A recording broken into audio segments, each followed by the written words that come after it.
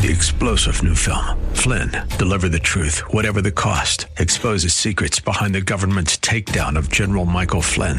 Flynn knew what the intel world had been up to. He ordered the first audit of the use of contractors. This set off alarm bells. He told the truth. He was the most dangerous person for Donald Trump to hire. They had to get rid of Flynn.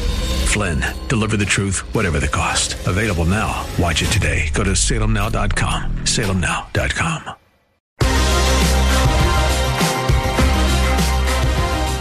Hey friends, welcome back to The Common Good, AM 1160, Hope for Your Life.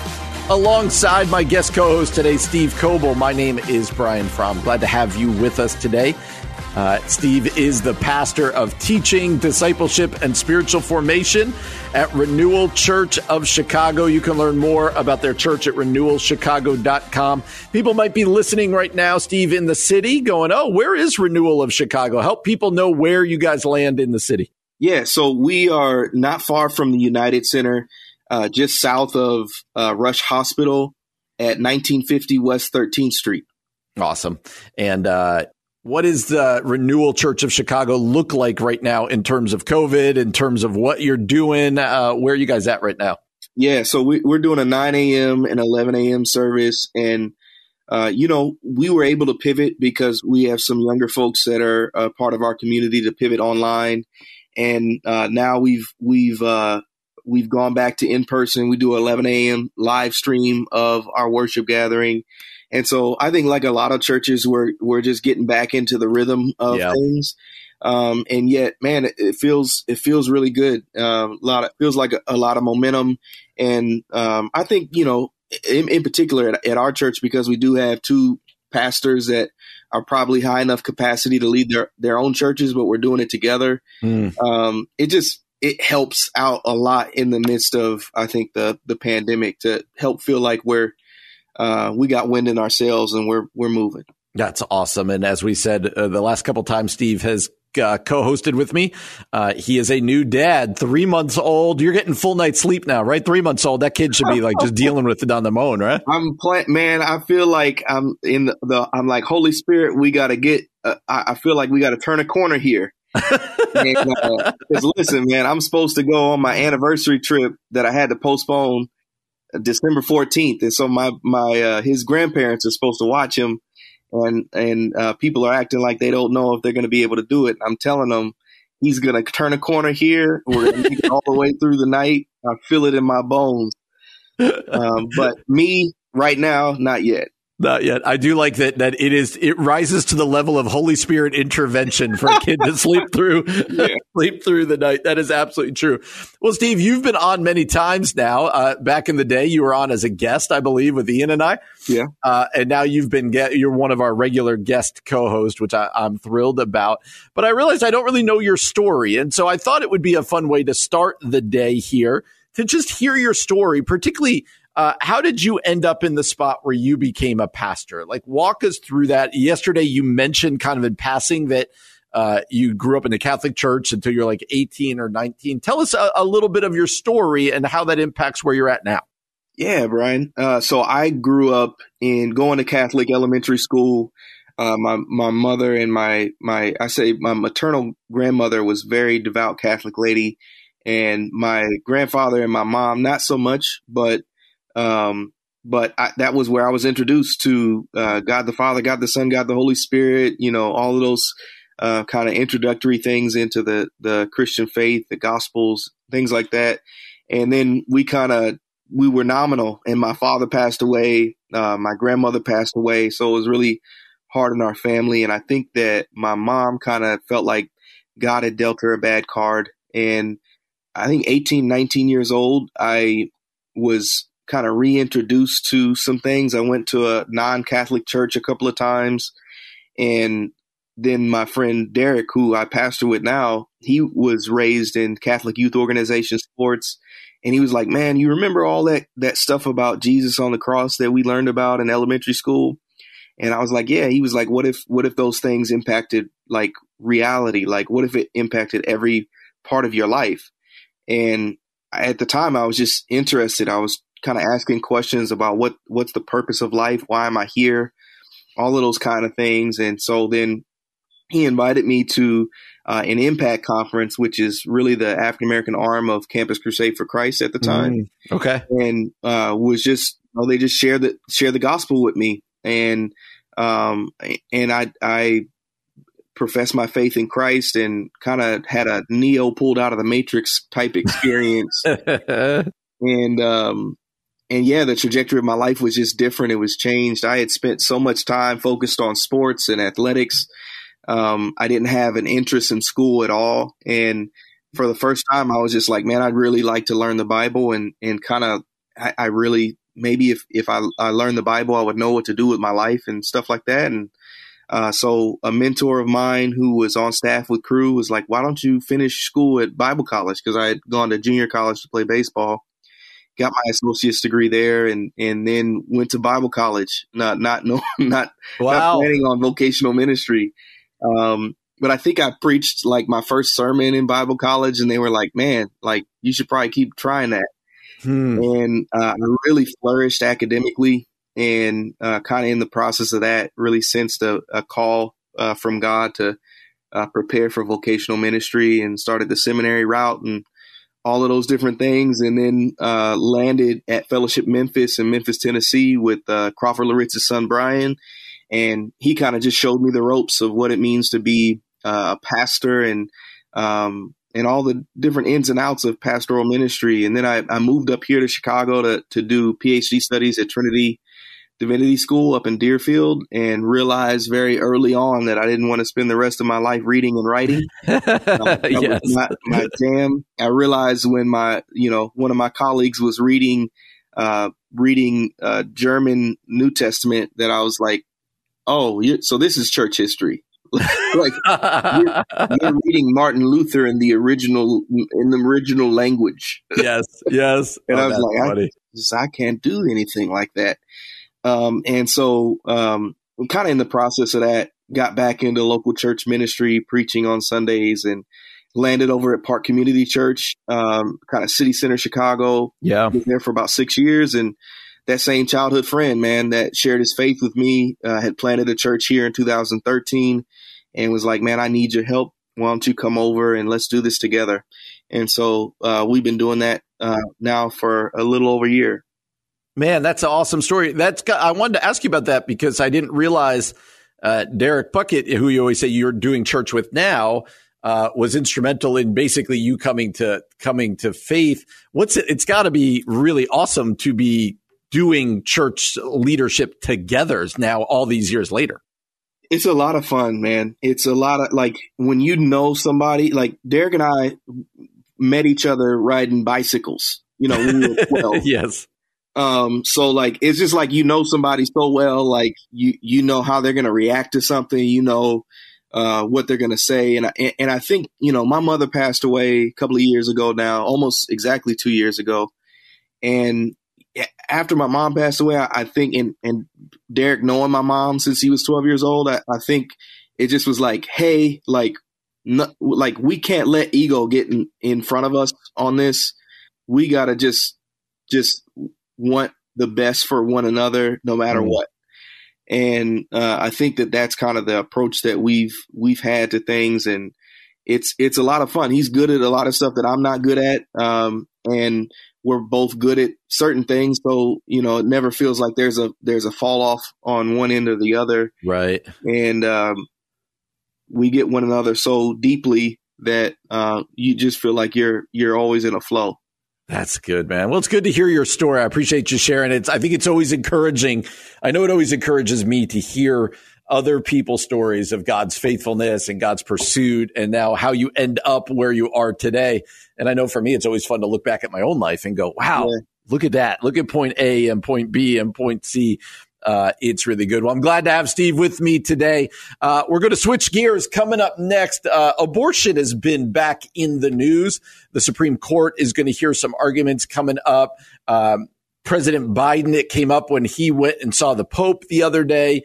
Steve and I are going to talk about, again, the issue of abortion coming up next year on The Common Good. AM 1160, Hope for Your Life.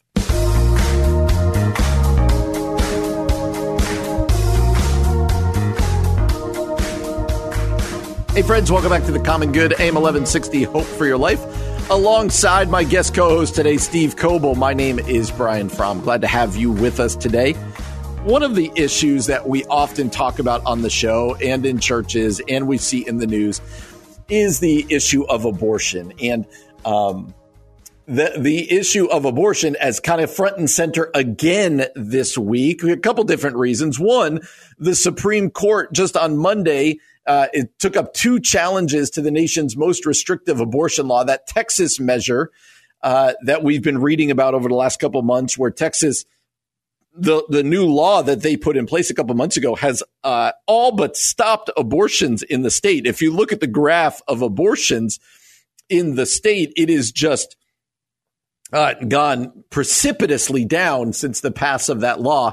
And so the Supreme Court is going to hear some stuff. But then there's an even bigger one on December the 1st, where Mississippi will urge the Supreme Court to actually overrule Roe versus Wade and declare that there is no constitutional argument for it. With that also, President Biden went and had time with Pope Francis at the Vatican the other day, and President Biden's press secretary, Jen Psaki, was asked if President Biden agrees with Pope Francis that abortion is murder, and she wouldn't answer that. She basically said, you know where President Biden stands on this. And President Biden, he talked about the impression that the Pope left on him, that he is everything I learned about Catholicism. And the Pope said keeps taking communion, but that they didn't talk about abortion, that it didn't come up, and which is odd because President Biden is very pro-choice and Pope Francis has very much said in the past that that is not okay. And so, Steve, with all of that, I think it's incumbent on us to, again, have the conversation about abortion, which I have said in the past, for me at least, is a hill to die on. It's not the only hill to die on, but it's a hill for the church to die on. Let me put you on the spot and say, just kind of how do you process the abortion debate? How important of a conversation should this be within the church and within just kind of with Christians right now in our culture?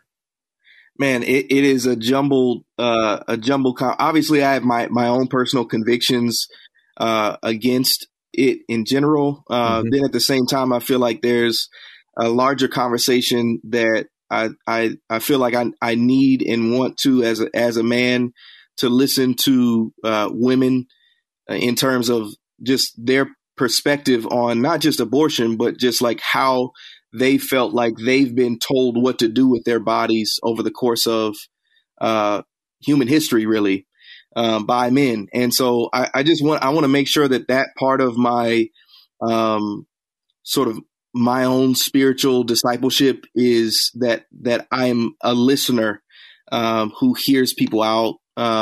And not even to say that somebody would say, well, this is the reason why I should have abortion, but maybe that's the reason why you feel so strongly about it.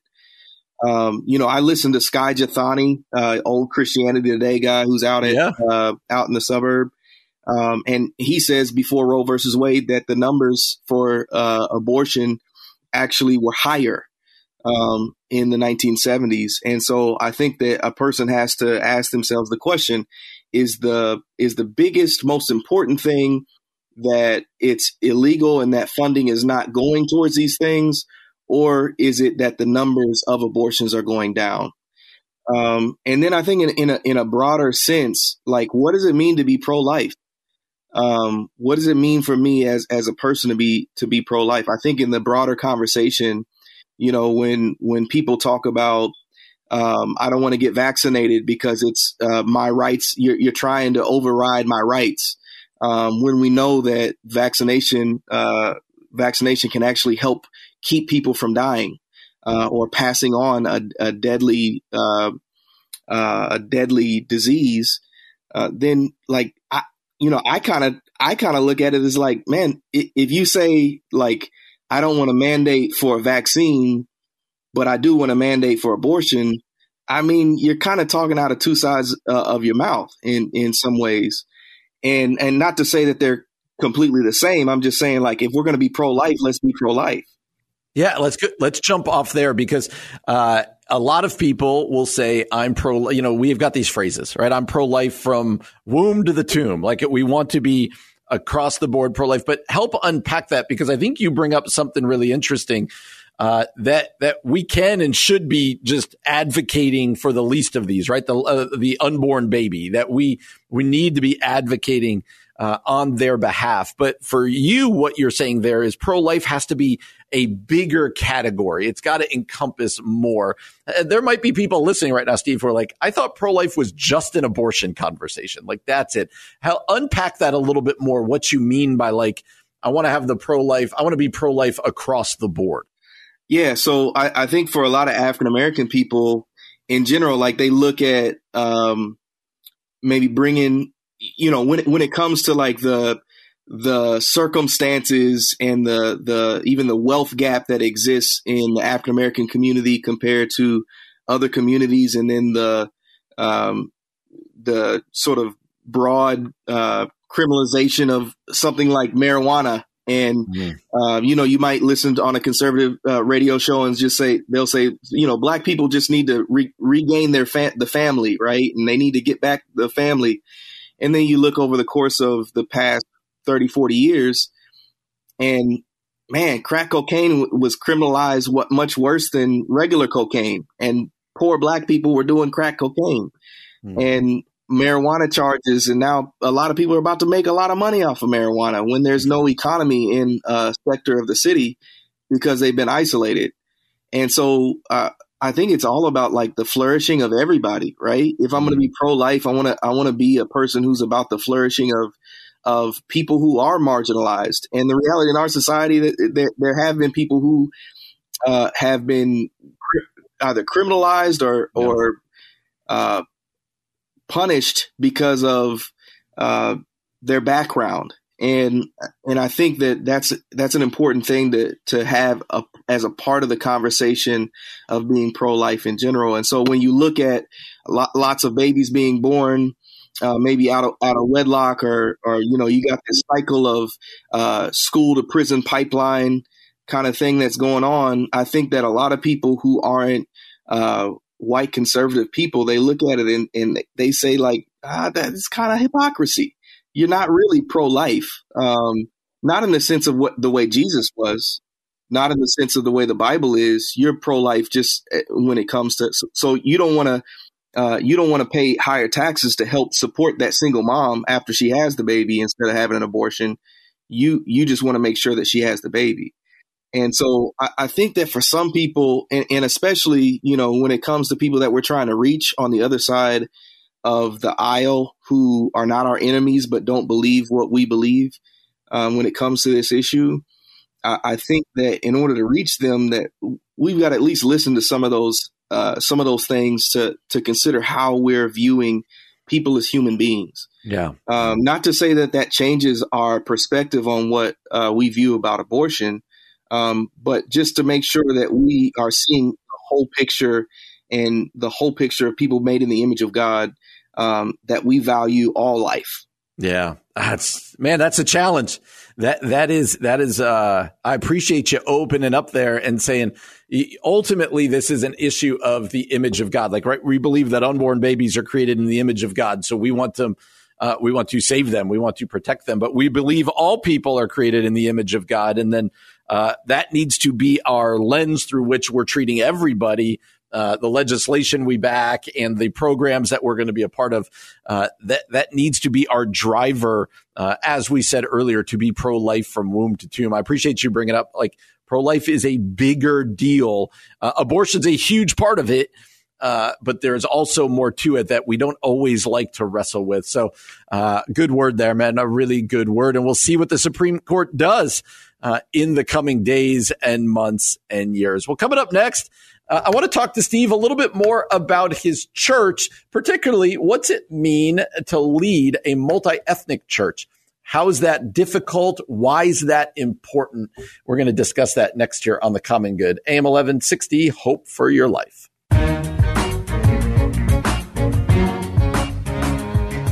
Hey friends, welcome back to The Common Good here on AM 1160, Hope for Your Life, alongside Steve Coble. My name is Brian Fromm. So glad to have you with us today.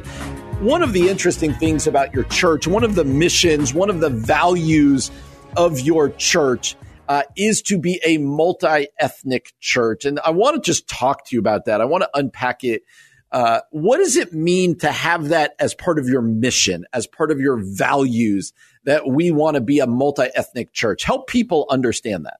Yeah, I think that if it's in the mission, if it's part of the value system of the church, then you can't get away from it, right? It can't take a back seat to something else. It is constantly in front of you. It's constantly something that you're in pursuit of. And so it just kind of forces your hand in that way.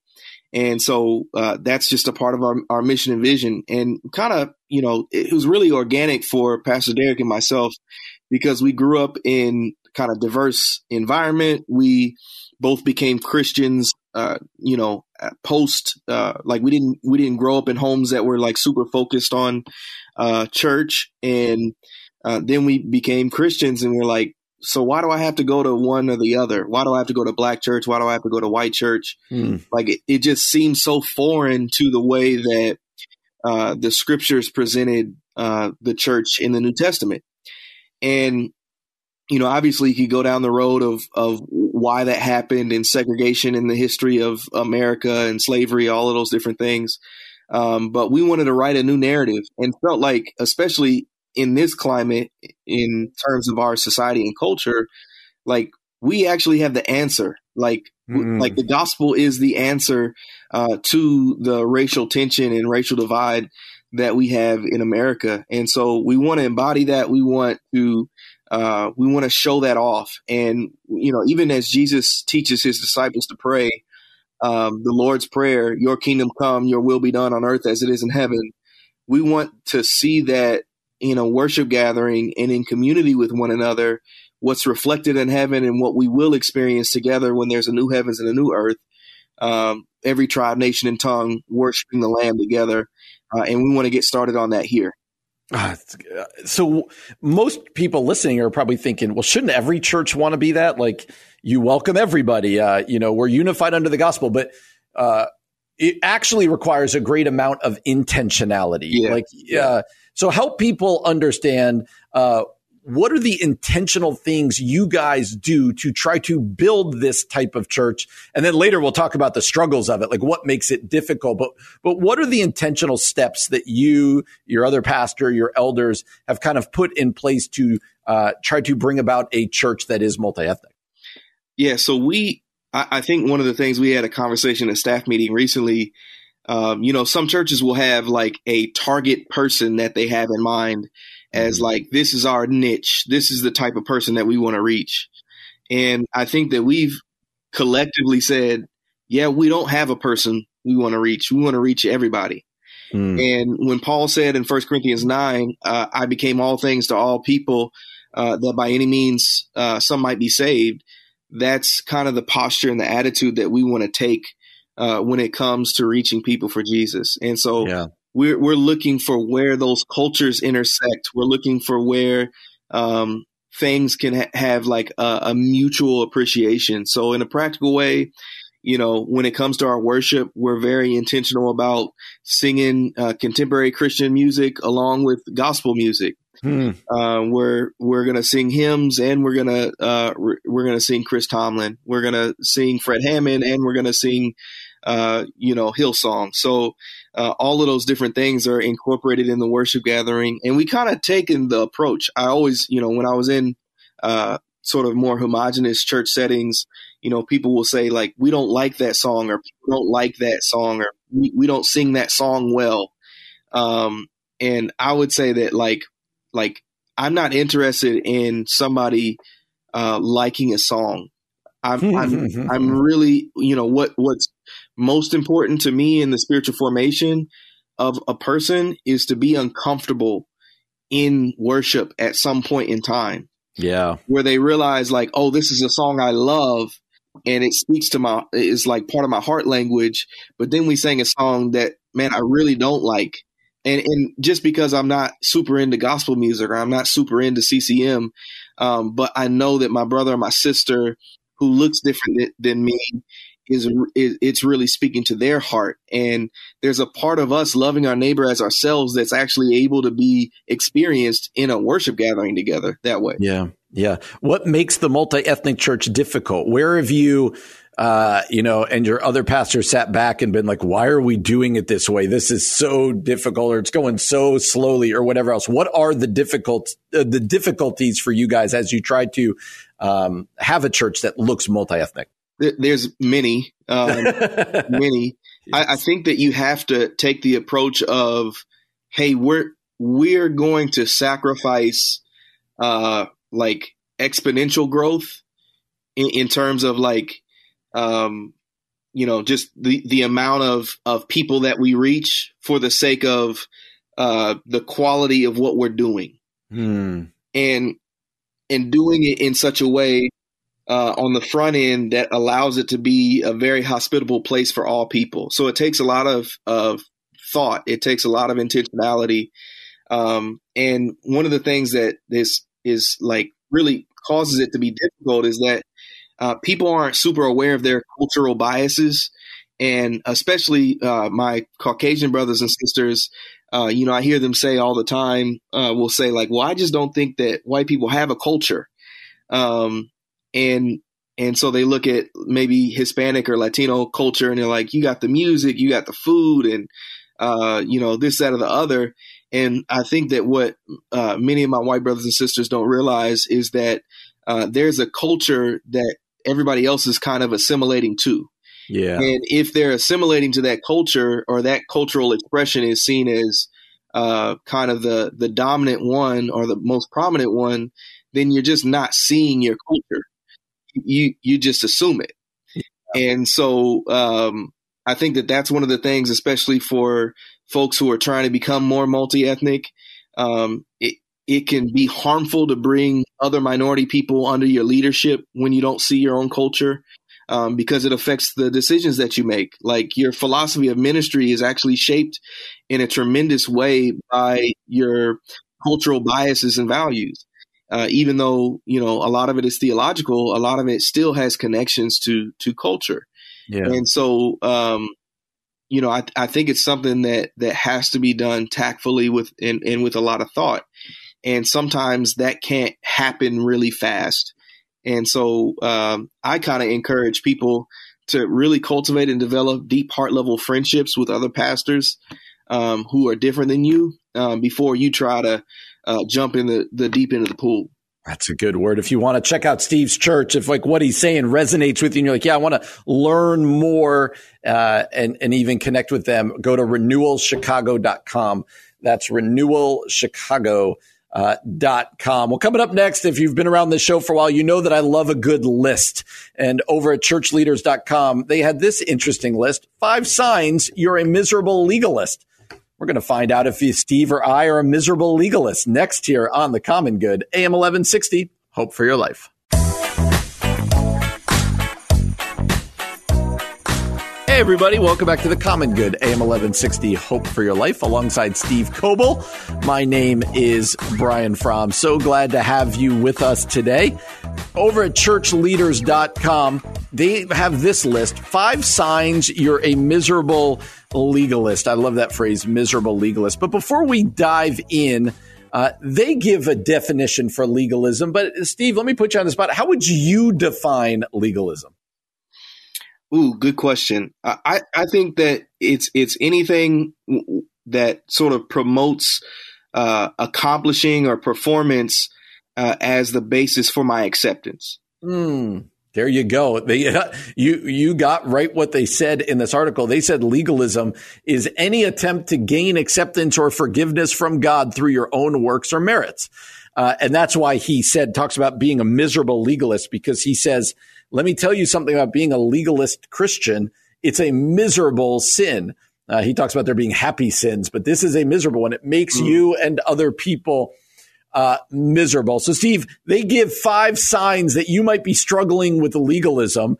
I'm going to read each one, and then you and I, let's just toss them back and forth about like, yeah, this is why I resonate with this. Oh, maybe, do I agree with that one? So number 1, he says this: a legalistic person is angry when other people get grace. Like, that's starting hard right there, Steve.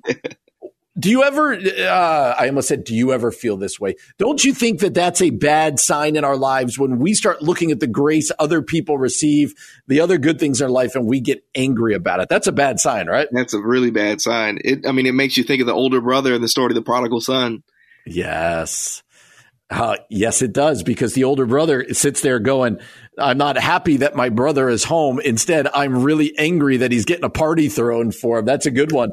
If you start to look at the grace shown to other people and go, they don't deserve it, you've lost sight of grace in your own life, going, I don't deserve it either. And instead, you're kind of like the older brother going, no, but I just do deserve it. So that's number one. Number two, a legalistic person constantly evaluates whether they're getting a fair shake. Interestingly, Steve, look how he starts this description. He says, after the prodigal son came home, his father threw him a massive party, and the older brother got angry that he wasn't getting a fair shake. Steve, when we look, it's kind of the same as the first one, but when we see what the forgiveness other people have been given, the grace other people, and we go, that's not fair, I deserve something. Isn't that a huge sign that we don't actually understand the grace we've been shown?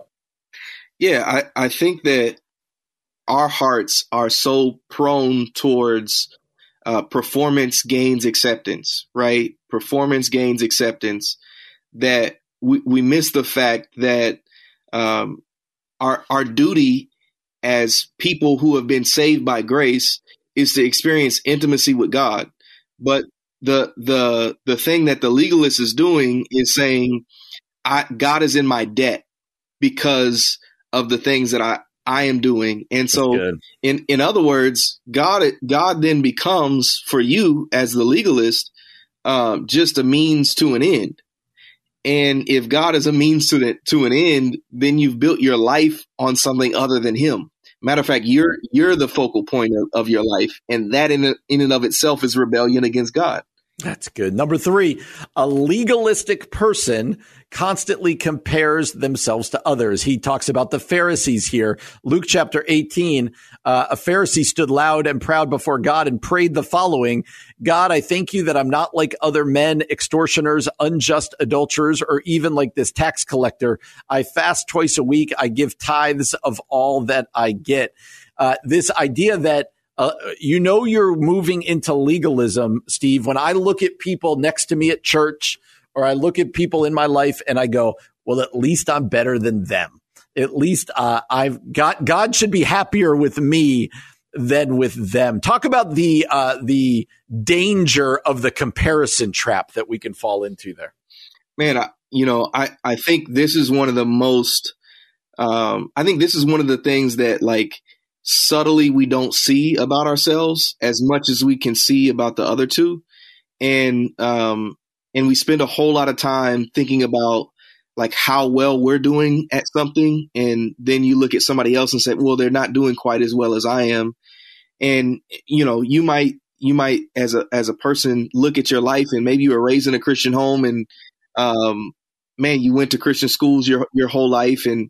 And so therefore you never experienced like that prodigal experience of riotous living. And yet another person, was raised in an abusive home where, they weren't even, they weren't given gifts for any reason. And they saw alcohol addiction and drug addiction and experienced sexual abuse and different things. And they're coming to faith in Christ, and their starting point is just a different starting point than yours is. Your sins are sins of the heart, and you could just see their sin on the outside. And so, I mean, people are starting from different places, and it just creates a self-righteous attitude that misses grace altogether.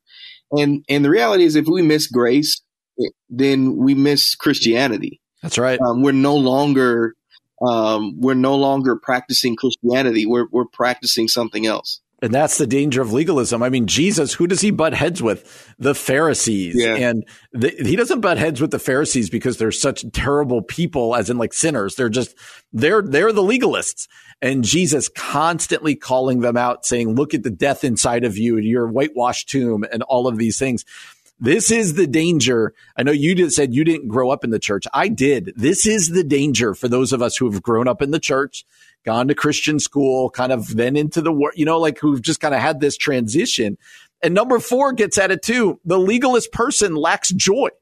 Like when we don't have an idea of where we came from and that apart from Jesus, we are lost. Like we start to fall into this legalist view that says, I've earned this. Then joy kind of goes away. Joy, we feel this joy. We know this joy when we realize what we have been saved from. And then number 5 is this, just for sake of time, says this: a legalist person feels like God is never happy with them. This is the flip side of it. If you're a legalist, you think that you've earned God's love, but then there's times that you haven't, or that you haven't done enough. So, Steve, it's really interesting. A legalist lacks joy, but also feels like God is angry with them all the time. That's kind of they kind of go hand in hand, don't you think? Yeah, I'm thinking about just so many things, but when you look at standing in your own righteousness versus standing in Jesus's righteousness, amen, then you're always going to be looking at yourself saying, have I done enough? Mm-hmm. Have I done enough? Have I done enough? And I think that that's one of the things that we do, and it happens to us. And that's one of the reasons why I think that even in Ephesians 6, when the Apostle Paul says to put on the whole armor of God, I think he's using 6 synonyms for put on the gospel, put on the gospel, put on the gospel, because we forget. And we have the tendency to start with grace and move on to works. And we have the tendency to stand in our reputation rather than Jesus's righteousness, or to stand in our ability to do something rather than Jesus's righteousness. And it zaps the joy out of our lives. So even when you look at Romans 7 and the Apostle Paul says, I got some good stuff in me and I got some bad stuff in me still. Oh, wretched man that I am, who will deliver me from this body of death? Then he begins to articulate life in the Spirit. And the Spirit's work in us, being that of promoting the person and work of Jesus Christ and applying that person and work to our lives. He says, there is therefore no condemnation of those who are in Christ Jesus. He says that we have become sons and co-heirs with Christ, that the Spirit is bearing witness to that fact, that God is using all things together for our good, and that nothing can separate us from his love. Right. And if that is something that's been received by grace, man, that's the motivation for my holiness. Anything else is just going to be a joyless list of rules to accomplish. No, preach, my friend. That is such good news right there. The gospel is not just the beginning. The gospel is the beginning, the middle, the end. And the longer I'm a Christian, the more I should realize my need for the gospel, not the less I go, I don't really need it anymore. The more I realize how much I need God's grace in my life. So real good word there, Steve. Thanks for that. Well, coming up, I want to play a clip from a preacher that I really love to listen to from going on 10 years ago, something that he said at a conference that people are still talking about today. Going to do that next year on The Common Good. AM 1160, Hope for Your Life. Hey, friends, welcome back to The Common Good. AM 1160, Hope for Your Life. Alongside my guest co-host today, Steve Coble. My name is Brian Fromm. Glad to have you with us today. Steve, do you have any preachers that are like, these are the people you listen to? Like when you're you got some time and maybe you're going to listen to a podcast while going for a walk or in the car or something. Are there any preachers that you're like, that's one of my go-to ones?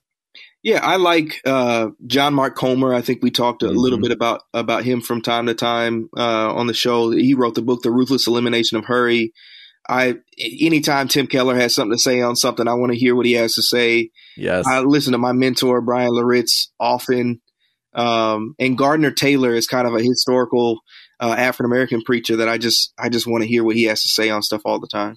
Oh, that's good. One of the ones that I listen to is Matt Chandler out of the Village Church down in Texas. I just, Keller and others as well. But Matt Chandler, I think, is just a compelling preacher. And I tend to resonate with what he says. I think a good preacher for us preachers to listen to, Steve, is the ones where you listen and you're like, I wish I said it that way. Or, Yeah. I wish that was it. So I want to play a little clip from one of the more famous times that Matt Chandler spoke early on in his ministry. This is 2011. Chandler is speaking at a conference, and they just posted this again at the Gospel Coalition. It's a well-known one in which he talks about Jesus wanting the rose. And he talks about how all too often we as Christians just kind of harbor in guilt and shame and just try to make people feel terrible so that maybe they'll embrace Jesus. But he wants to talk about something more, that the gospel and a greater message we can have. Let's listen to what Chandler had to say here.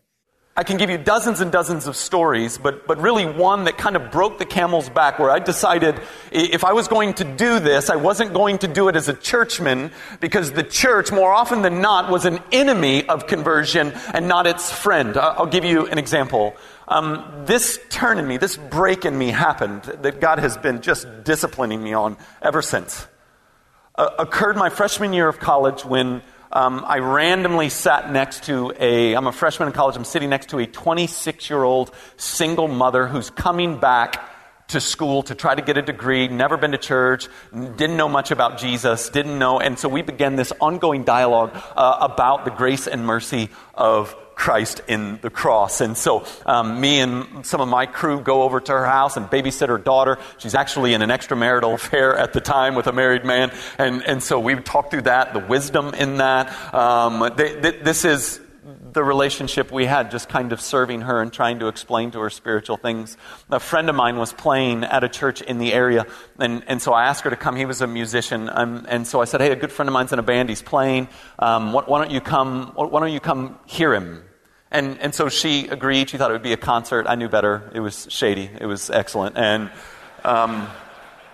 she came with me, and we listened to Robbie play, and he was tremendous, just a real anointed guy. And then the minister got up, and he said, today I want to talk to you about sex. And so I immediately go, uh-oh, this could be a problem. And he took a red rose, and he smelled it, and he showed how pretty it was, and then he threw it out into the crowd. He goes, everybody needs to smell this. There's about 1,000 of us there, almost all of us college and high school. Smell the rose. I want you to smell it. I want you to touch it. I want you to see the texture in it.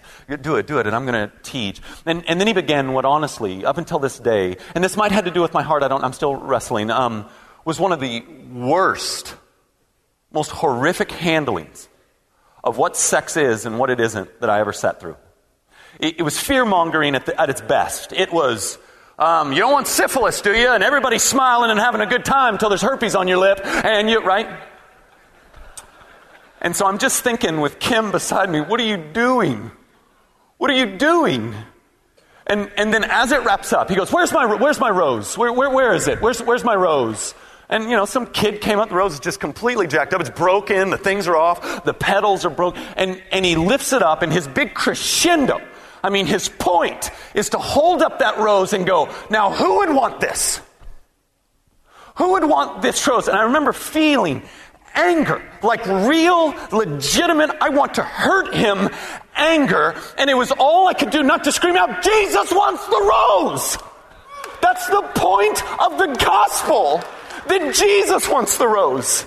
That he made him who knew no sin to be sin on our behalf, that we might become the righteousness of God in him. That while we were yet sinners, Christ died for us. Christ won. You're not even teaching the basics of our faith.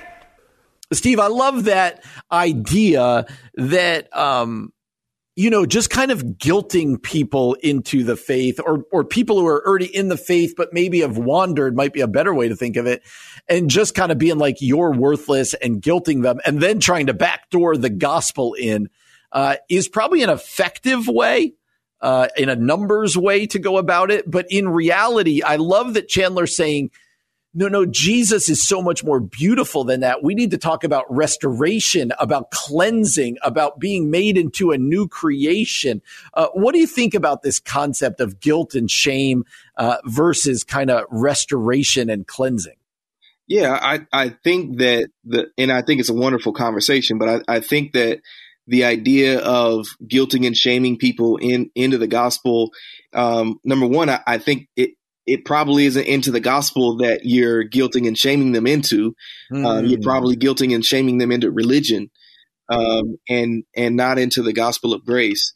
And I think that, especially in particular to this clip, like there's a lot of people who grew up in the purity culture who trust in their virginity for their righteousness. Oh, yes. And that goes back to this older brother thing where like you can't even accept grace for yourself.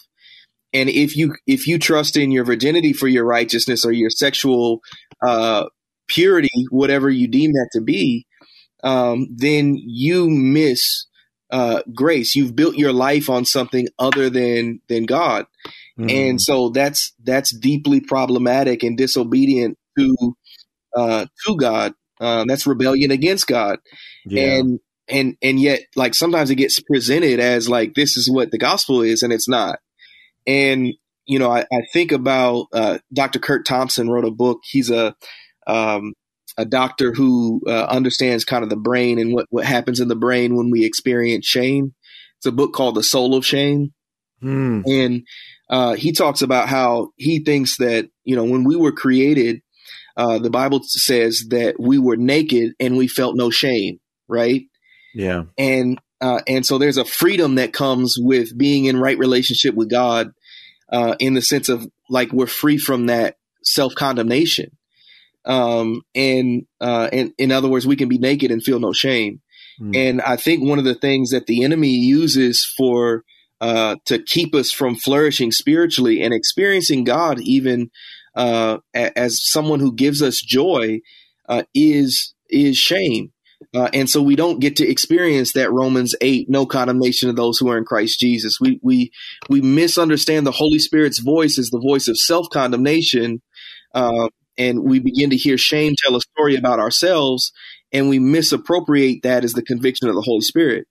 When the Holy Spirit's job is to apply the person and work of Jesus, which in the application of the person and work of Jesus points us back to grace. And that being the motivation, the starting point for our true pursuit of holiness.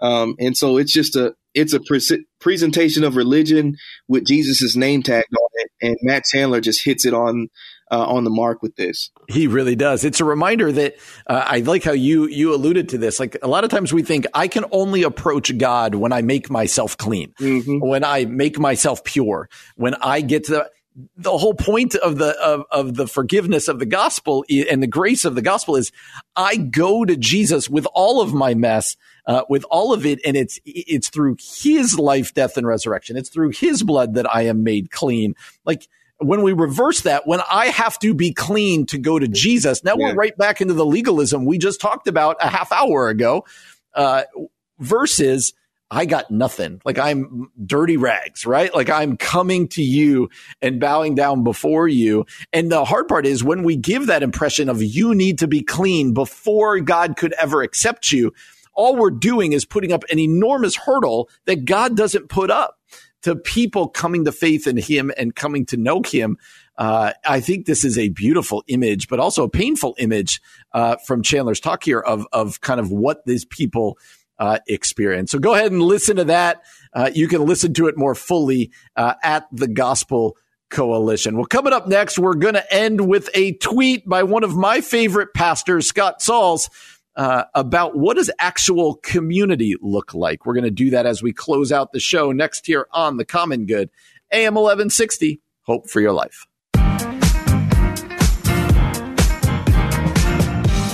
Hey, everybody. Welcome back to The Common Good, AM 1160, Hope for Your Life, alongside Steve Coble.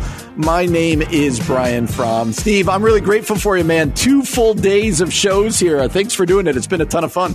Man, we're just continuing a conversation, and I love having that conversation with you, man.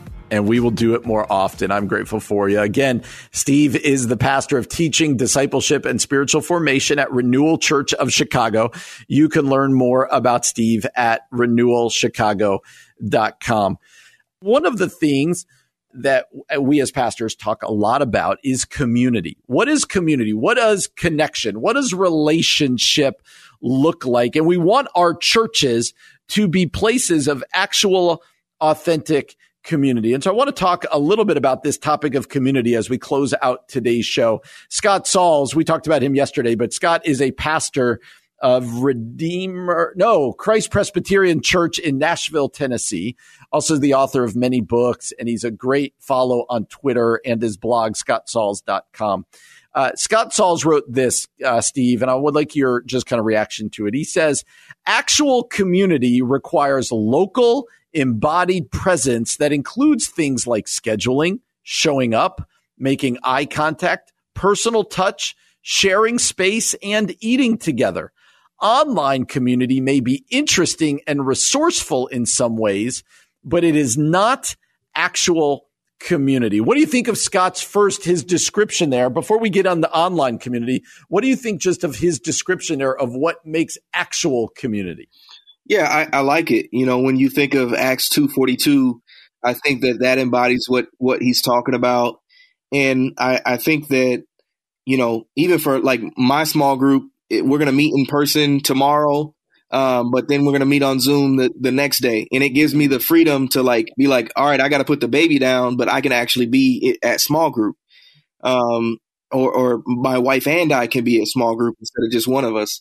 And so, you know, that's one thing that I think the pandemic has given us the option for. Mm-hmm. But then at the same time, there's just the reality that, man, being connected to somebody requires proximity. It requires physical proximity. And that's the only way that we can actually build deep heart level connection. Yeah. And what do you think happens when we don't have what he's calling here actual community that's local, embodied presence that requires some intentionality? What happens in our lives when we don't have those kind of relationships? I think we have the tendency to be really incredibly surface level. I think that as much as we are connected to people, they're not connected to us in terms of like we're communicating with people, but it doesn't give us the space to really be vulnerable, to be known and loved and even experience the gospel acceptance versus rejection. Like God accepts me not on the basis of the stuff that I've done, but on the basis of grace. And so I think that's just something that has to happen in proximity with one another. And yet at the same time, like I like to supplement FaceTime and Zoom calls just for the sake of staying connected. Yeah. Yeah. What do you, so let's talk about this online community because he compares them. He says online community may be interesting and resourceful in some ways, but it's not actual community. So the negative of this is if you think your online communities can take the place of actual community, you're fooling yourself. It's just not going to do this. But Steve, let's take the positive angle. He says online community may be interesting and resourceful. What benefit do you see to online community, whether it be Zoom, whether it be Facebook and Twitter? What are the benefits in your life of online relationships? I think it creates awesome opportunities for outreach. So even in a pandemic, right, it's hard to be evangelistic. But for instance, we have a daily devotional that we do at the church, and somebody can just type or text 94,000 renewal devotion and get a devotional every morning, and they could, you know, be somebody who would never don the doors of a church. Yeah. And so I think that there's awesome opportunities for evangelism through these means. And I think for people who have a hard time, they might be introverted, you know, to just take the first step. I think it's a great medium for people to take the first step. And an easier on-ramp than it would be to come to an event or come to church service. I think it really gives us the opportunity to do evangelism in a way that we weren't able to do it previously. And when the Romans road, even with the Apostle Paul, extended the gospel to the uttermost parts of the earth, I think that the internet gives us that opportunity to evangelize the surrounding area. That's a good word. I think for actual community, I love that he says here it includes things like scheduling, showing up, making eye contact, sharing space, eating together, highlighting the kind of mundane intentionality it takes. Like if I'm like, I want to have close community in my life, but I'm not willing to actually reach out to anybody, put it on my schedule, go out for a meal, whatever else it might be, then it's just never going to happen. And we do live in a world with virtual reality and online stuff where increasingly, guys out there, the opportunity is going to be there where you don't ever actually have to be close to anybody in person. Yeah. And I think what Scott Sauls is saying here is that that's going to hurt our faith.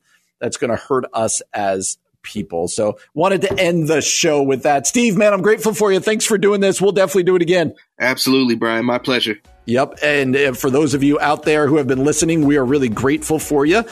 Be with us again tomorrow from 4 until 6. Until then, for Steve Coble, my name is Brian Fromm. You've been listening to The Common Good here on AM 1160. Hope for your life.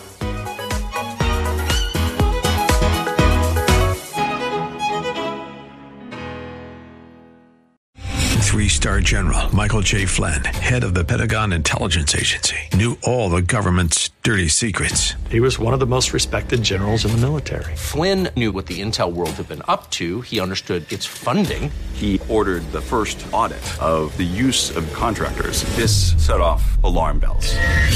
The explosive new documentary, Flynn, Deliver the Truth, Whatever the Cost, uncovers the facts behind this scandal. Flynn told the truth. He was the most dangerous person for Donald Trump to hire. I find out the worst enemy that I'm going to face in my life is right here in America. They took my assessment and they wanted me to change it. And I was like, I'm not changing it. They had to get rid of Flynn.